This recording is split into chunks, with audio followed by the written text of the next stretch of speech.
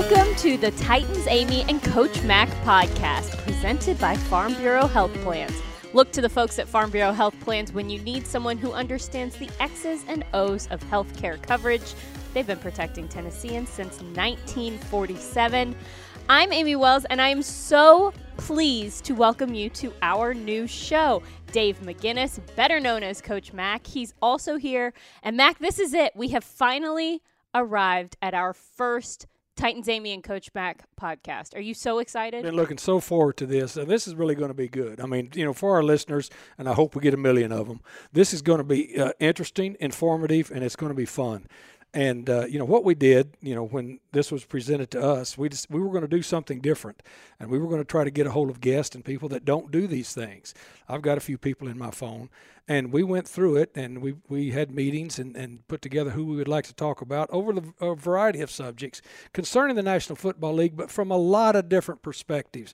This is going to be fun. I'm so looking forward to this. I'm really happy we're doing it. Yes, and I like that you set the goal of 1 million people listening to it. I don't even think that's lofty. I think that's doable. So we're going to run with 1 million listeners and hope that we make that happen. But really, we're so excited. There are so many different aspects to the National Football League, and there's the football and the stuff you see on the field, of course, but there's so many other things that kind of orbit around this world that is the National Football League.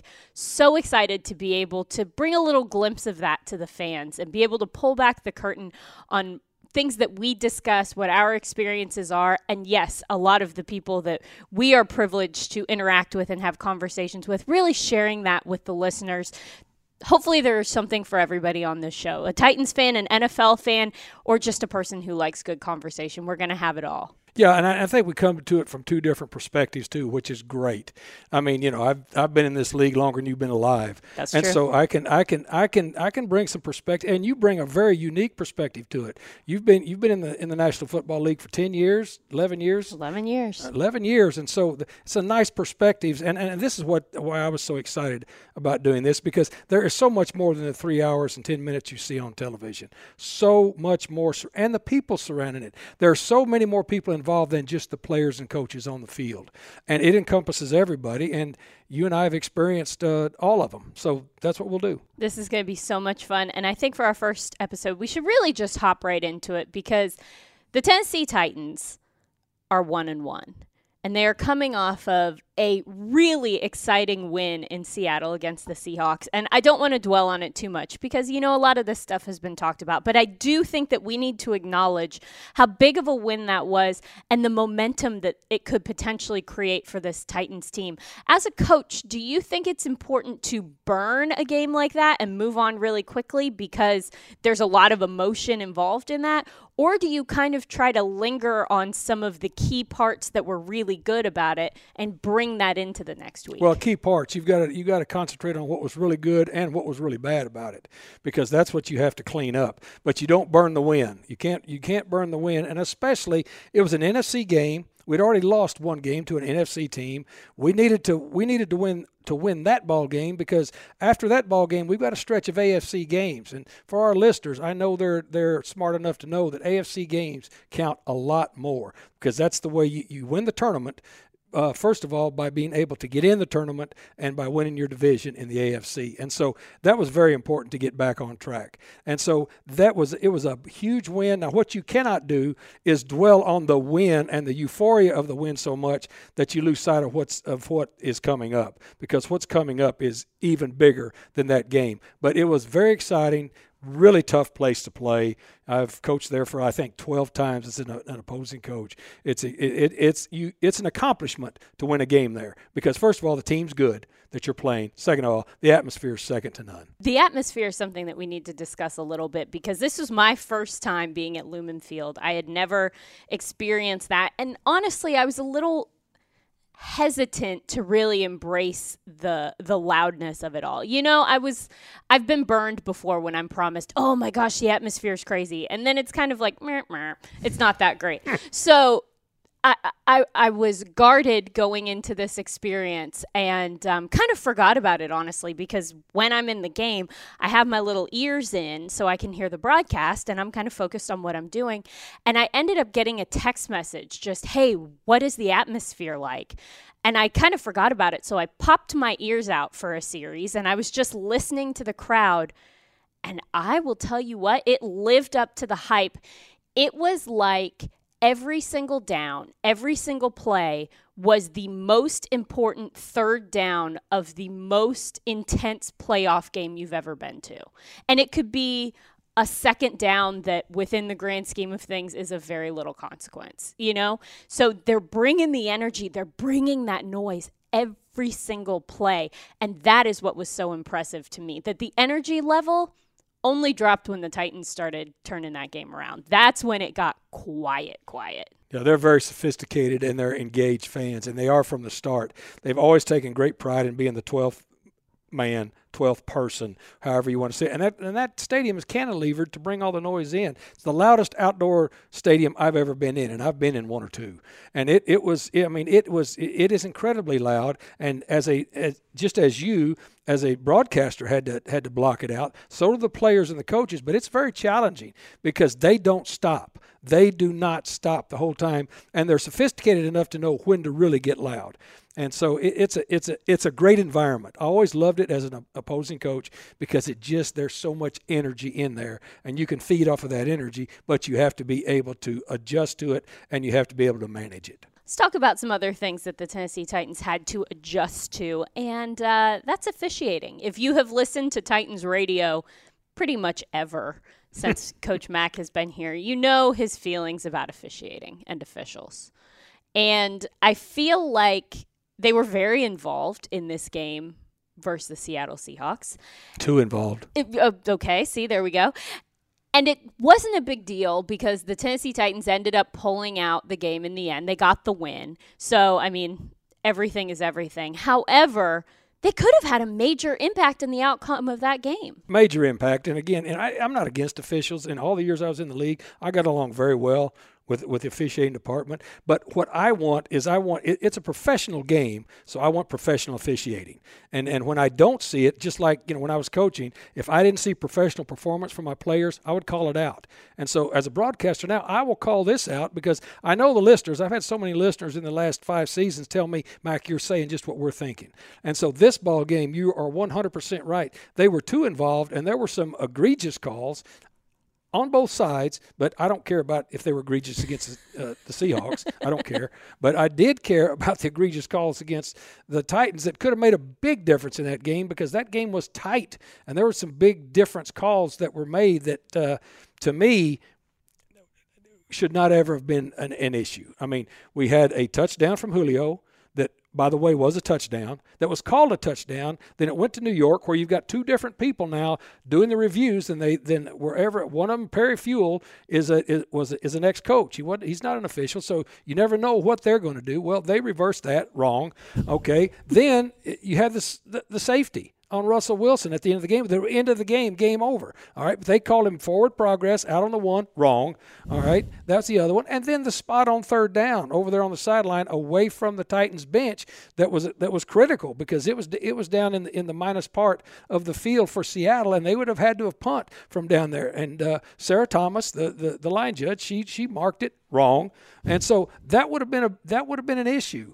Now. They had a taunting call called on them. That was a huge call in the game. Now, taunting to me, in this, they warned you that they were going to call them. Mm-hmm. They've already called 11 of them in this season right now. So when they say that they're going to emphasize something, Amy, they mean it. You remember 2 seasons ago when they said we're going to emphasize holding? They mean it. Yes. And so you've got to adjust your game to that. Anyway, I love the officials, but I want them to be professional about it, and that's very important. And that professionalism, I guess, there's a lot of different ways to establish that. You need consistency, you need training, you need all of those things, correct? I mean, it is a hard, stressful job what they're being asked to do. Well, and it starts up at the top. It starts at the people that are at the top over the officials because and these officials, we've changed a lot in the last 5 years. You had a lot of experienced officials get out. You've had a lot of inexperienced people come in. And so the people that are at the top are what are important. So just as you said, that training can filter down. Well, it's interesting that you mentioned the people at the top, Coach Mack, because our guest is Mike Pereira, the former vice president of officiating for the National Football League. The best, the absolute best. He doesn't do these things either. I called and asked, we're doing a podcast with Titans Amy and Coach Mack. He said, I'm in. He's the best. But I know this, because when I was a head coach, Jeff Fisher introduced me to him when I first, came into the league as a head coach. And I could call him for anything, but he had control of it, and he understood, and he could explain it in such a great way that you understood. Didn't always agree with him, but at least you got an explanation that made sense to you, and you could see it, through his eyes and then through the official's eyes. Plus, he's a very good friend of mine because he's really good at what he does. He's still really good at what he does. But, I was really excited when Mike agreed to do this with us, and he's fantastic. All right, let's check out our conversation with Mike Pereira.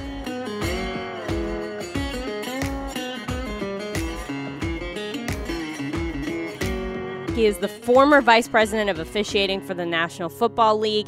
He spent 14 years with the NFL, and then he joined Fox Sports, and he provides essential commentary and analysis as an NFL and college football rules and analyst. Pereira has also been involved in the game of football since 1982 when he started his career as an NCAA Division I official. He spent 14 years as a college official before making the jump to the pros. And in addition to all of that, he's also contributed to the sport off the field, launching Battlefields to Ball Fields in 2017. This specific foundation provides scholarships to veterans and provides an opportunity for them to integrate back into civilian life through officiating. So many awesome things Mike Pereira is doing, and we are so happy to have you here with us today. Mike, thank you for taking the time to be with us. Hey, listen, it is my pleasure. Since day one when I first met Coach Mack, like I was a fan, like pretty much everybody else. And so it's just awesome to be with you. Now, we've got to start with a little origin story. How did Coach Mack and Mike Pereira get to know each other? Let me jump in on that. We've got a real close friend in Jeff Fisher, both of us. And Jeff Fisher was on the competition committee, for over 16 years when he was the head coach of the National Football League. And Mike Pereira has always been an important part of the National Football League, even before he became the vice president of officiating. There are some guys, just like there's some players and there are some coaches, once they enter into the National Football League, everybody understands these guys have got the timber that it takes to go to the top. Well, coaches always recognize that in Mike Pereira. When I think in 1998, Mike, I think I'm correct. This is when you got one of the senior official positions in the league office, and then in 2000, when I became a head coach, the first guy I called was Jeff Fisher, and one of my questions was, "Look, Fish, I'm going to need some help here as far as being able to navigate as an interim head coach, and then later on, who do I call in the league office that can help me navigate some of these rule changes and some of the?" He said, "Mac, there's only one person, Mike Pereira." And then Jeff introduced me to Mike, and then he was right. I mean, and if anybody meets Mike Pereira, and I'm not talking about just in the business, I'm talking about just out, you just know there's something special about him. So we've been very good friends for a long time, both professionally and personally. And so the thing that when you meet people like this in the National Football League is that they are going to be friends for life. And Mike Pereira is one of those guys.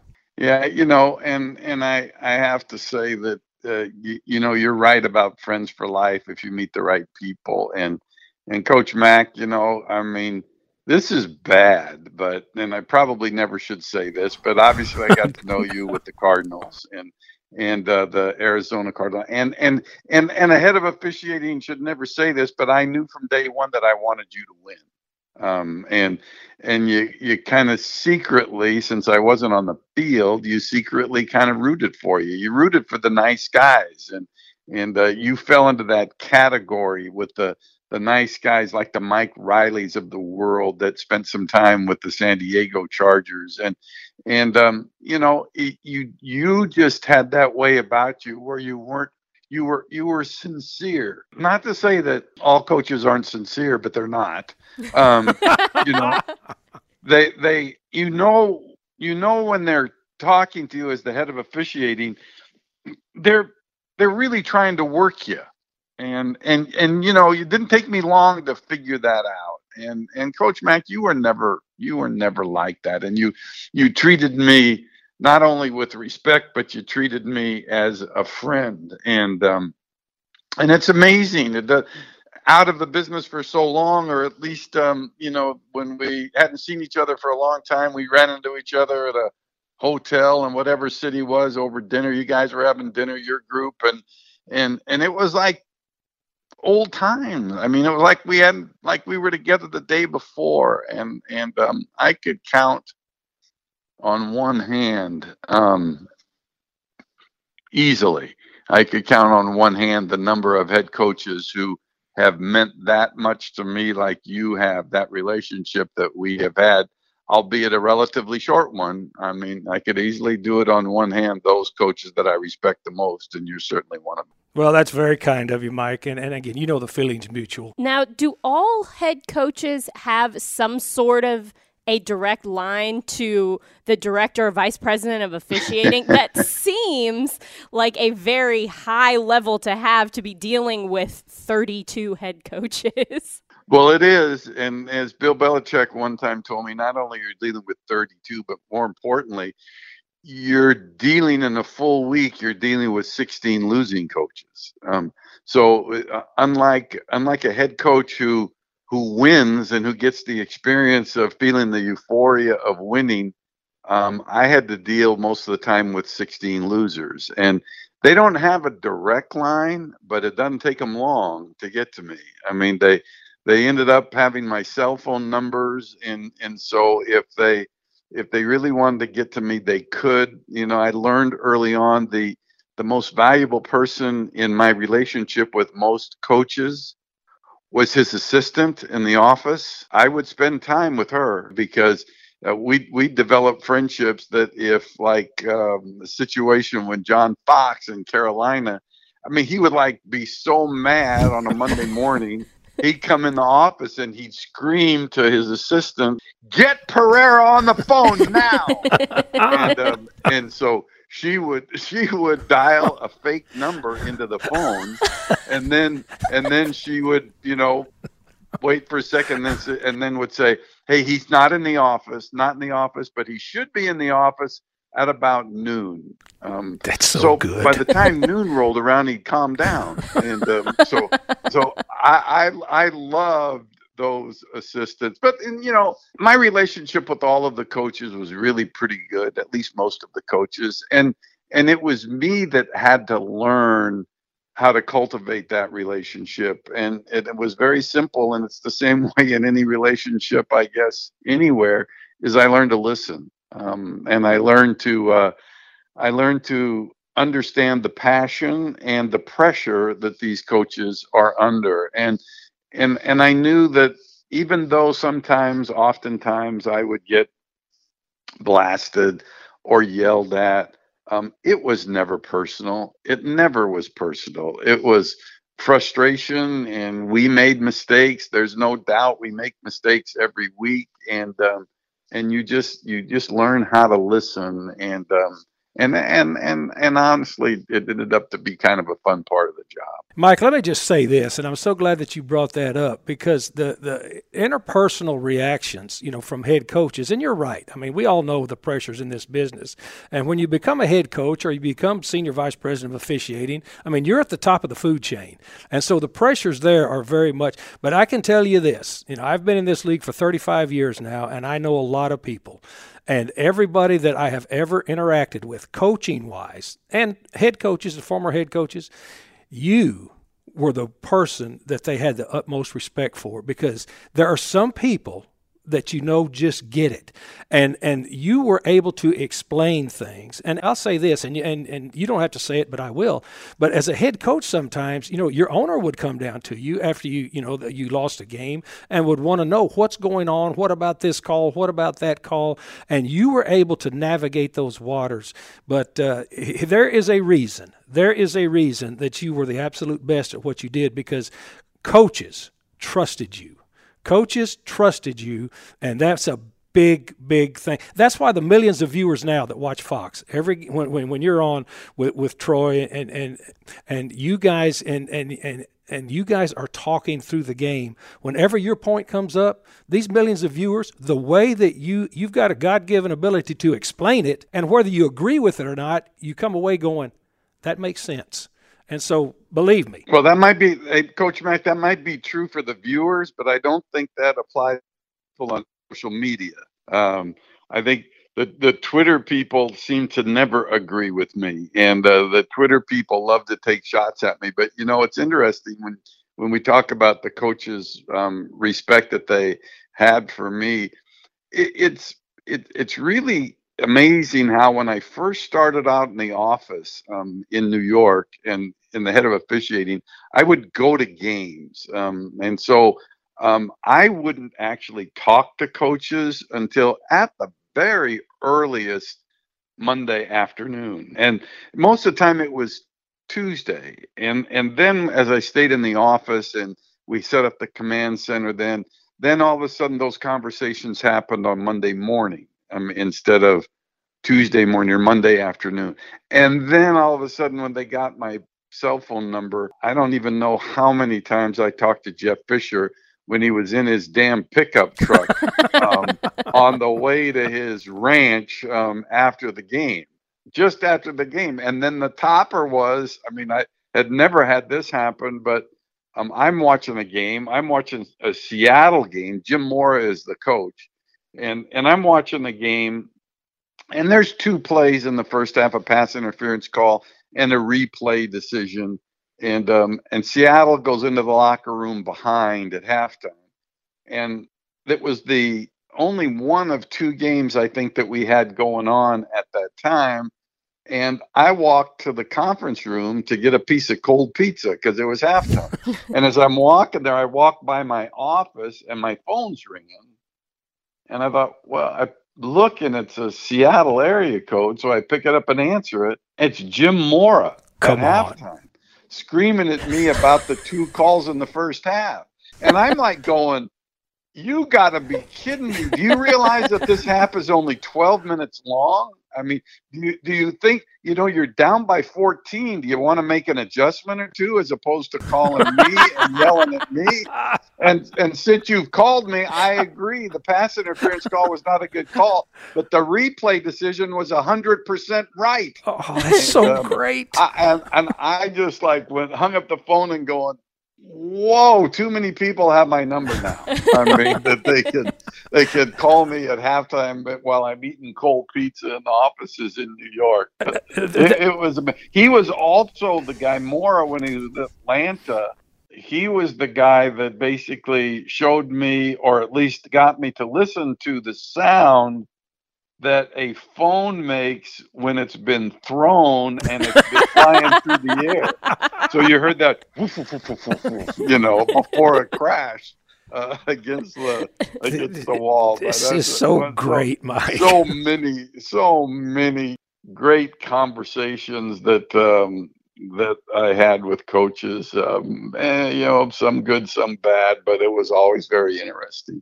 Not only are you responsible for explaining what might have happened during a game, but you have to implement the new rules before a season starts. And that has to go all the way from educating officials, educating owners, educating coaches, educating players.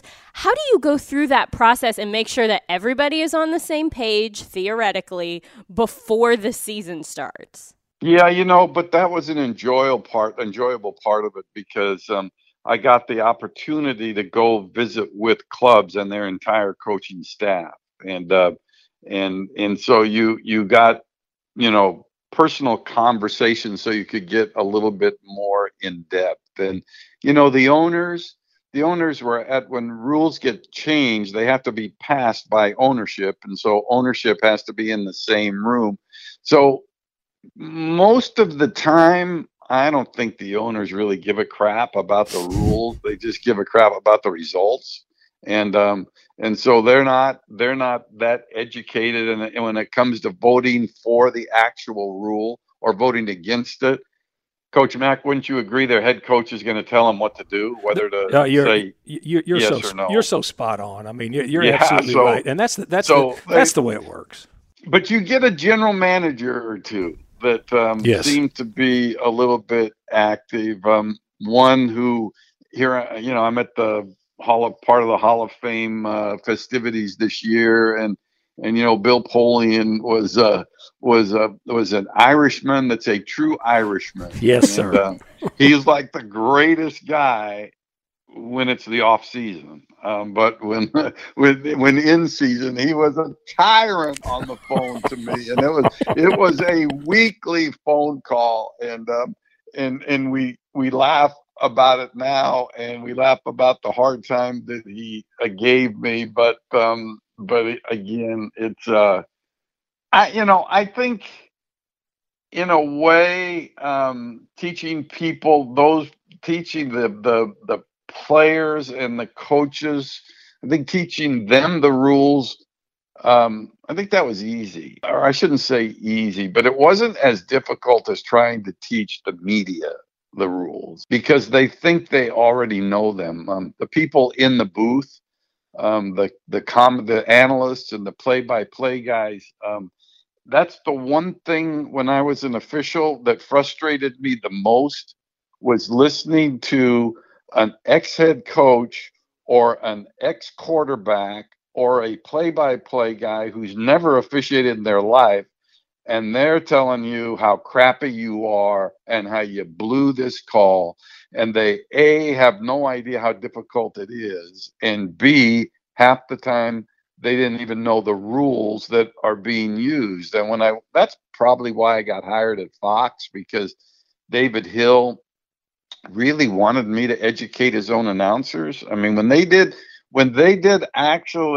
surveys with their fans, the second most important things that fans expected from the announcers were knowledge of the rules, and it was woefully short. And so, I now treat our announcers at Fox, I treat them like officials. We do weekly training tapes, both for our NFL crews and our NCAA crews. And I'm a little bit partial right now, but I think that our announcers are better in terms of rules knowledge than any other of the networks. But I mean, that's fun. I mean, I've learned now that, that commentators want to be right, but they haven't studied the rule book for 40 some odd years like I have, so you can't expect them to be right. So that's my job, is to educate them. But I'm smart enough, Coach Mac, not to over-educate them, because if I over-educate them, then I cost myself a job. Yeah, well, you'll never cost yourself a job. I've got one more for you, and then we're going to let you go, because you've got a game to do tonight that we're all going to be watching. Talking about rules, I remember. I mean, you were in charge, for the officiating crews, and the year that the tuck rule happened. And then at the owners' meeting, when you explained the tuck rule to the whole group, because Amy Trask was with the Raiders at the time, and she brought a football in there and said, "Just explain this to me." I was so impressed with the way that you were able to disarm that whole volatile situation in front of, look, and if people have never been to, we'll let them inside a little bit. When we were letting them people on the inside, they've never been to an owners' meeting. It was head coaches, it was owners. And then it was, and then you get one chance in an open session for everybody to bring their thoughts there. Can you just tell us that a little bit? Because I was so impressed with you. I'm sitting there, and I wanted to start a standing ovation going, this is amazing that he could do that. Go ahead. Well, the funny thing is, Coach, this whole thing starts when I'm actually this play happens when I'm in St. Louis. And I was in St. Louis for a playoff game. And I was watching the game, and it was in New England, and I was in my hotel room. And to me, there's something beautiful about football in the snow. I mean, it's quiet. I mean, and it's just spectacular. And I thought that game was really great, and I was enjoying it so much. And I did happen to have a bottle of wine in my room. So as the game went on, I mean, I popped that bottle of wine, and I'm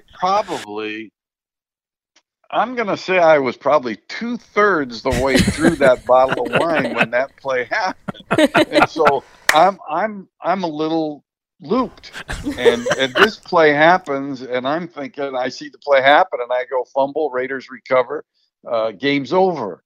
And then the first replay, I went, oh no. This is the tuck rule. Wow. They're going to reverse this to an incomplete pass. And I said, I'm looking at my phone on the bed and going, my phone is going to erupt when they change this. And so, Walt Coleman makes the announcement that, that it was an incomplete pass. And I mean, within 15 seconds, my phone started to go nuts. And it's probably good that I had consumed 2/3 of a bottle of wine because I was pretty calm as I was talking to the commissioner, and I was talking to the head of PR for the NFL, Greg Aiello, who said, you better be prepared. And who said tomorrow you need to go on ESPN before the game and explain this Tuck rule. So that's a rule that, by the time that weekend was over, I knew that rule probably better than any rule in the book. And of course, in the owners' meeting, Amy Trask, who is now with CBS, we became really pretty close friends, but Yes. It certainly wasn't that way for a while. But it was the rule, and everybody thought that we made up the rule, and then everybody in the Raiders sent me a fax, which is just a picture. And with a still picture, it never gives you the story. No. And so it's to this day that I still do hear about that, and it still does come up once in a while. But if you ask about the two plays maybe that have had the most impact in my career, it's that one. And then maybe it was the Calvin Johnson incomplete pass to start the 2010 season, which was the first time that I went on television to try to explain what Gene Steratore and Instant Replay was going to do if they were going to leave it to an incomplete pass, which they ended up ruling on the field. I said they would, and they did. And after they picked me up off the floor in the studios in New York, because I was so nervous during that whole thing. Those two plays probably had the biggest impact on these two parts of my career. Mike Pereira, those stories right there, it's why you are the absolute best. And I say that with all sincerity. And, you've already said that we were friends, but even if we weren't, this is the beauty of Mike Pereira. You can explain things and get it down to the level. Mike, you just don't know how much we appreciate what you've done. We know you've got to go to work. Amy's going to wrap this up, but let's talk again. I know I'll see you during the season, but this has been outstanding, brother. I look forward to that. You are the best. Mike, we cannot thank you enough for spending some time with us. We're definitely going to be calling you during the season because we're probably going to have some questions. I'm sure you probably will. But the difference, Amy, is this. I do get a lot of calls during the season. I do get a lot of requests during the season. And usually it's a reaction to something that happened badly, to the broadcast station, but so I've gotten good at knowing how to duck those, but I will never duck your calls. Anytime you want me to come on, I will be happy to do so. Awesome.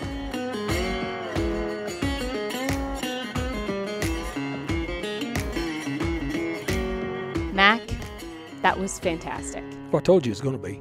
It's true. You're not wrong. I told you it was going to be because he's so professional. And plus, he understands. He gets it from all different aspects. And now, he's the number one guy at Fox, with Troy Aikman and Joe Buck. I mean, he is just the best. He really is. But he's the best because he understands it and he can explain it. And also, he never wavers. He never wavers, and it's just so fantastic to have him on. And I know our listeners really love listening to him. Plus, what great stories. And they're all true. Oh, and my they're gosh. all true. And that's what's going to be so good about this Titans Amy Coach Mac podcast. Anybody we bring on here is going to talk to us because we're going to have people that don't normally do these things.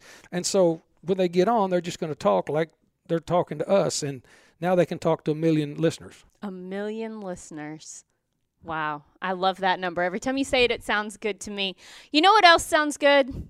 Farm Bureau health plans. Don't get sacked by the high cost of health care. Make Farm Bureau health plans your first line of protection.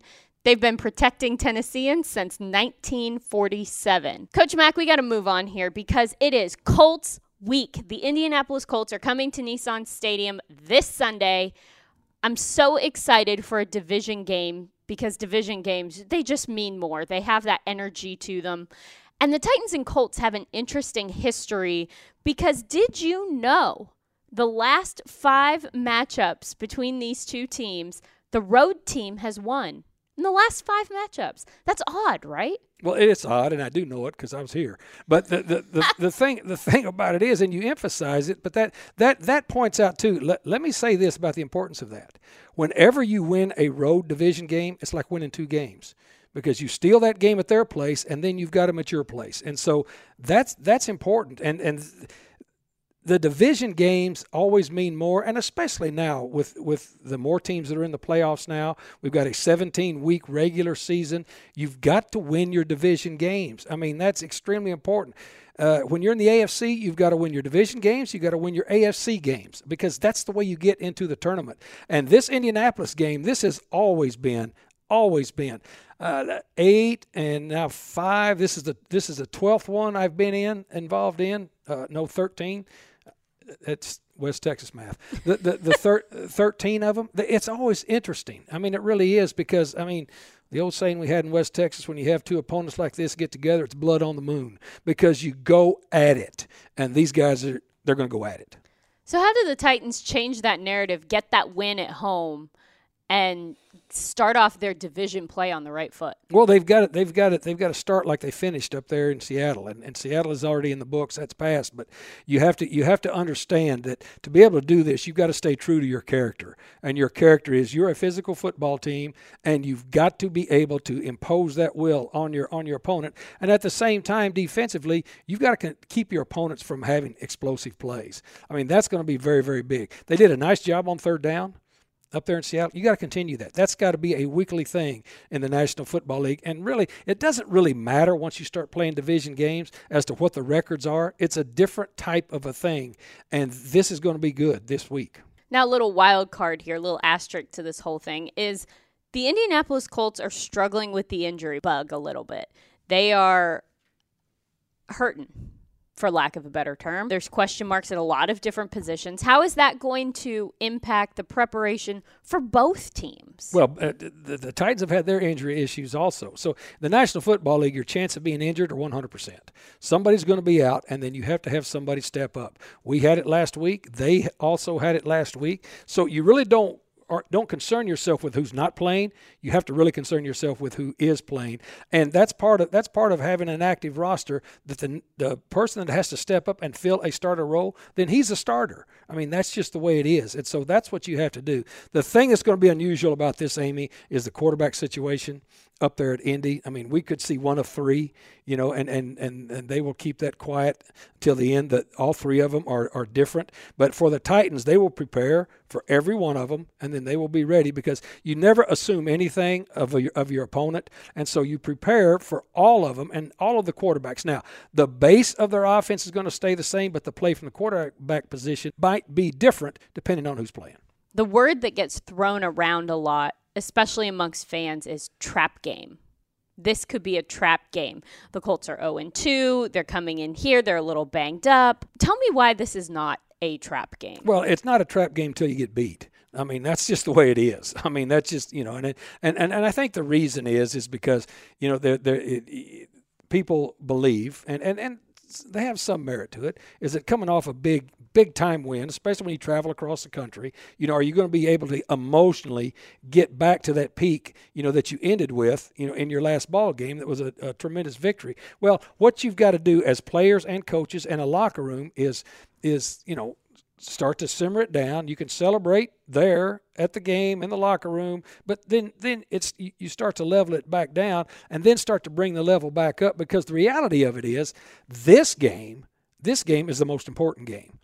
And so, I can understand where the theory comes in as far as a trap game, because what people, when they say that, they say the devastation of not being able to continue what you have started, that is the problem. All right. So as I say, it's not a trap till you lose. Are there keys to victory, Mac, that stick out to you right away? Yeah, no explosive plays for Andy. That's big to me. I mean, it's going to be big because that has been the one Achilles heel so far in 2 weeks. This defense has given up explosive plays. They've played in good stretches, but in the National Football League, because everybody's so even, Amy, explosive plays can sometimes be the seesaw tipper, and so we've got to stay away from that. The other thing is in this ball game, field position is going to be big, and so the kicking game, kick coverage game, and kick return game.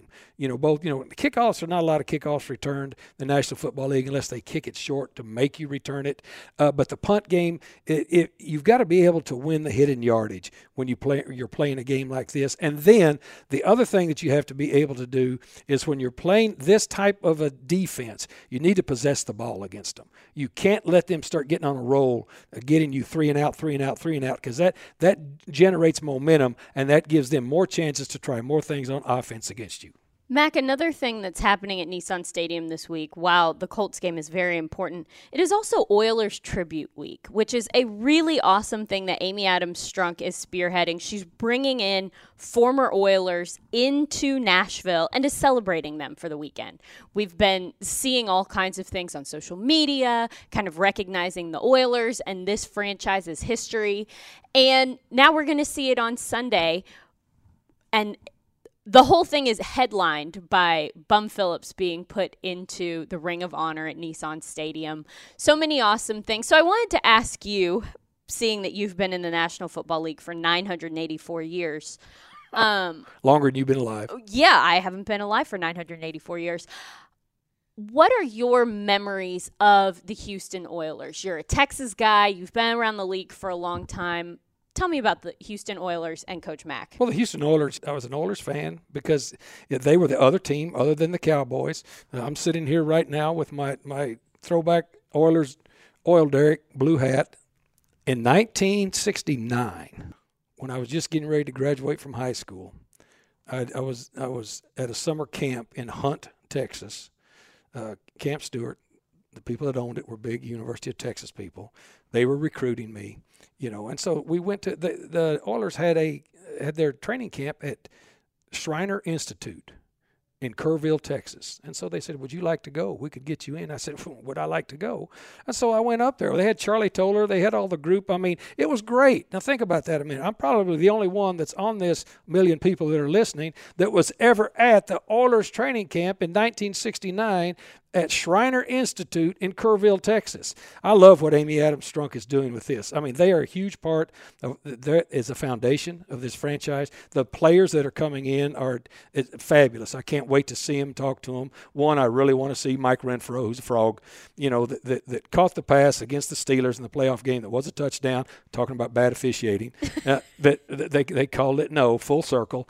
And so anyway, I'm so happy that we're doing this. And putting Bum Phillips into the Ring of Honor is so appropriate. Amy Adams Strunk is just she hits all the right notes, in as far as to what she's doing. It's going to be a big weekend. I'm looking forward to it. And for Amy, it's so important that these former players who were part of the Oilers franchise feel like they have a home. They kind of haven't had a resting place in a long time because the Oilers aren't really a part of Texans history. They came here. They don't really associate all of the time with Nashville and this city. So to give them a place and to say that we recognize you, we feel like you are the foundation of this organization is really cool. And I'm so excited to get everybody out to Nissan Stadium, really spend the day recognizing them. I know there's so many cool things planned for the game in the stadium.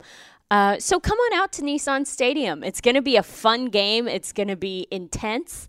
And we're going to be recognizing the foundation of this Titans franchise. Yeah, as I say, I'm so excited about it. And again, just another big plus check mark for Amy Adams Strunk and what she's doing with this franchise. Plus, the Ring of Honor is redesigned, and it looks very cool. It's really cool. Yeah. It's really cool. And the thing that's cool about it is it's so much better than it was. It's really not. And this is going to be temporary, too. When they start to reconfigure it, it'll be even cooler. I'm telling you what, we are just making gains here for the Tennessee Titans, including adding this new podcast. Mac, I'm fired up about this. I'm so excited about the Titans, Amy and Coach Mac podcast and all million of our listeners. Our million listeners will not be disappointed every week. Promise you. for Amy Wells, Titans Amy, and Coach Mac, Dave McGinnis, thank you so much for listening to the Titans Amy and Coach Mac podcast.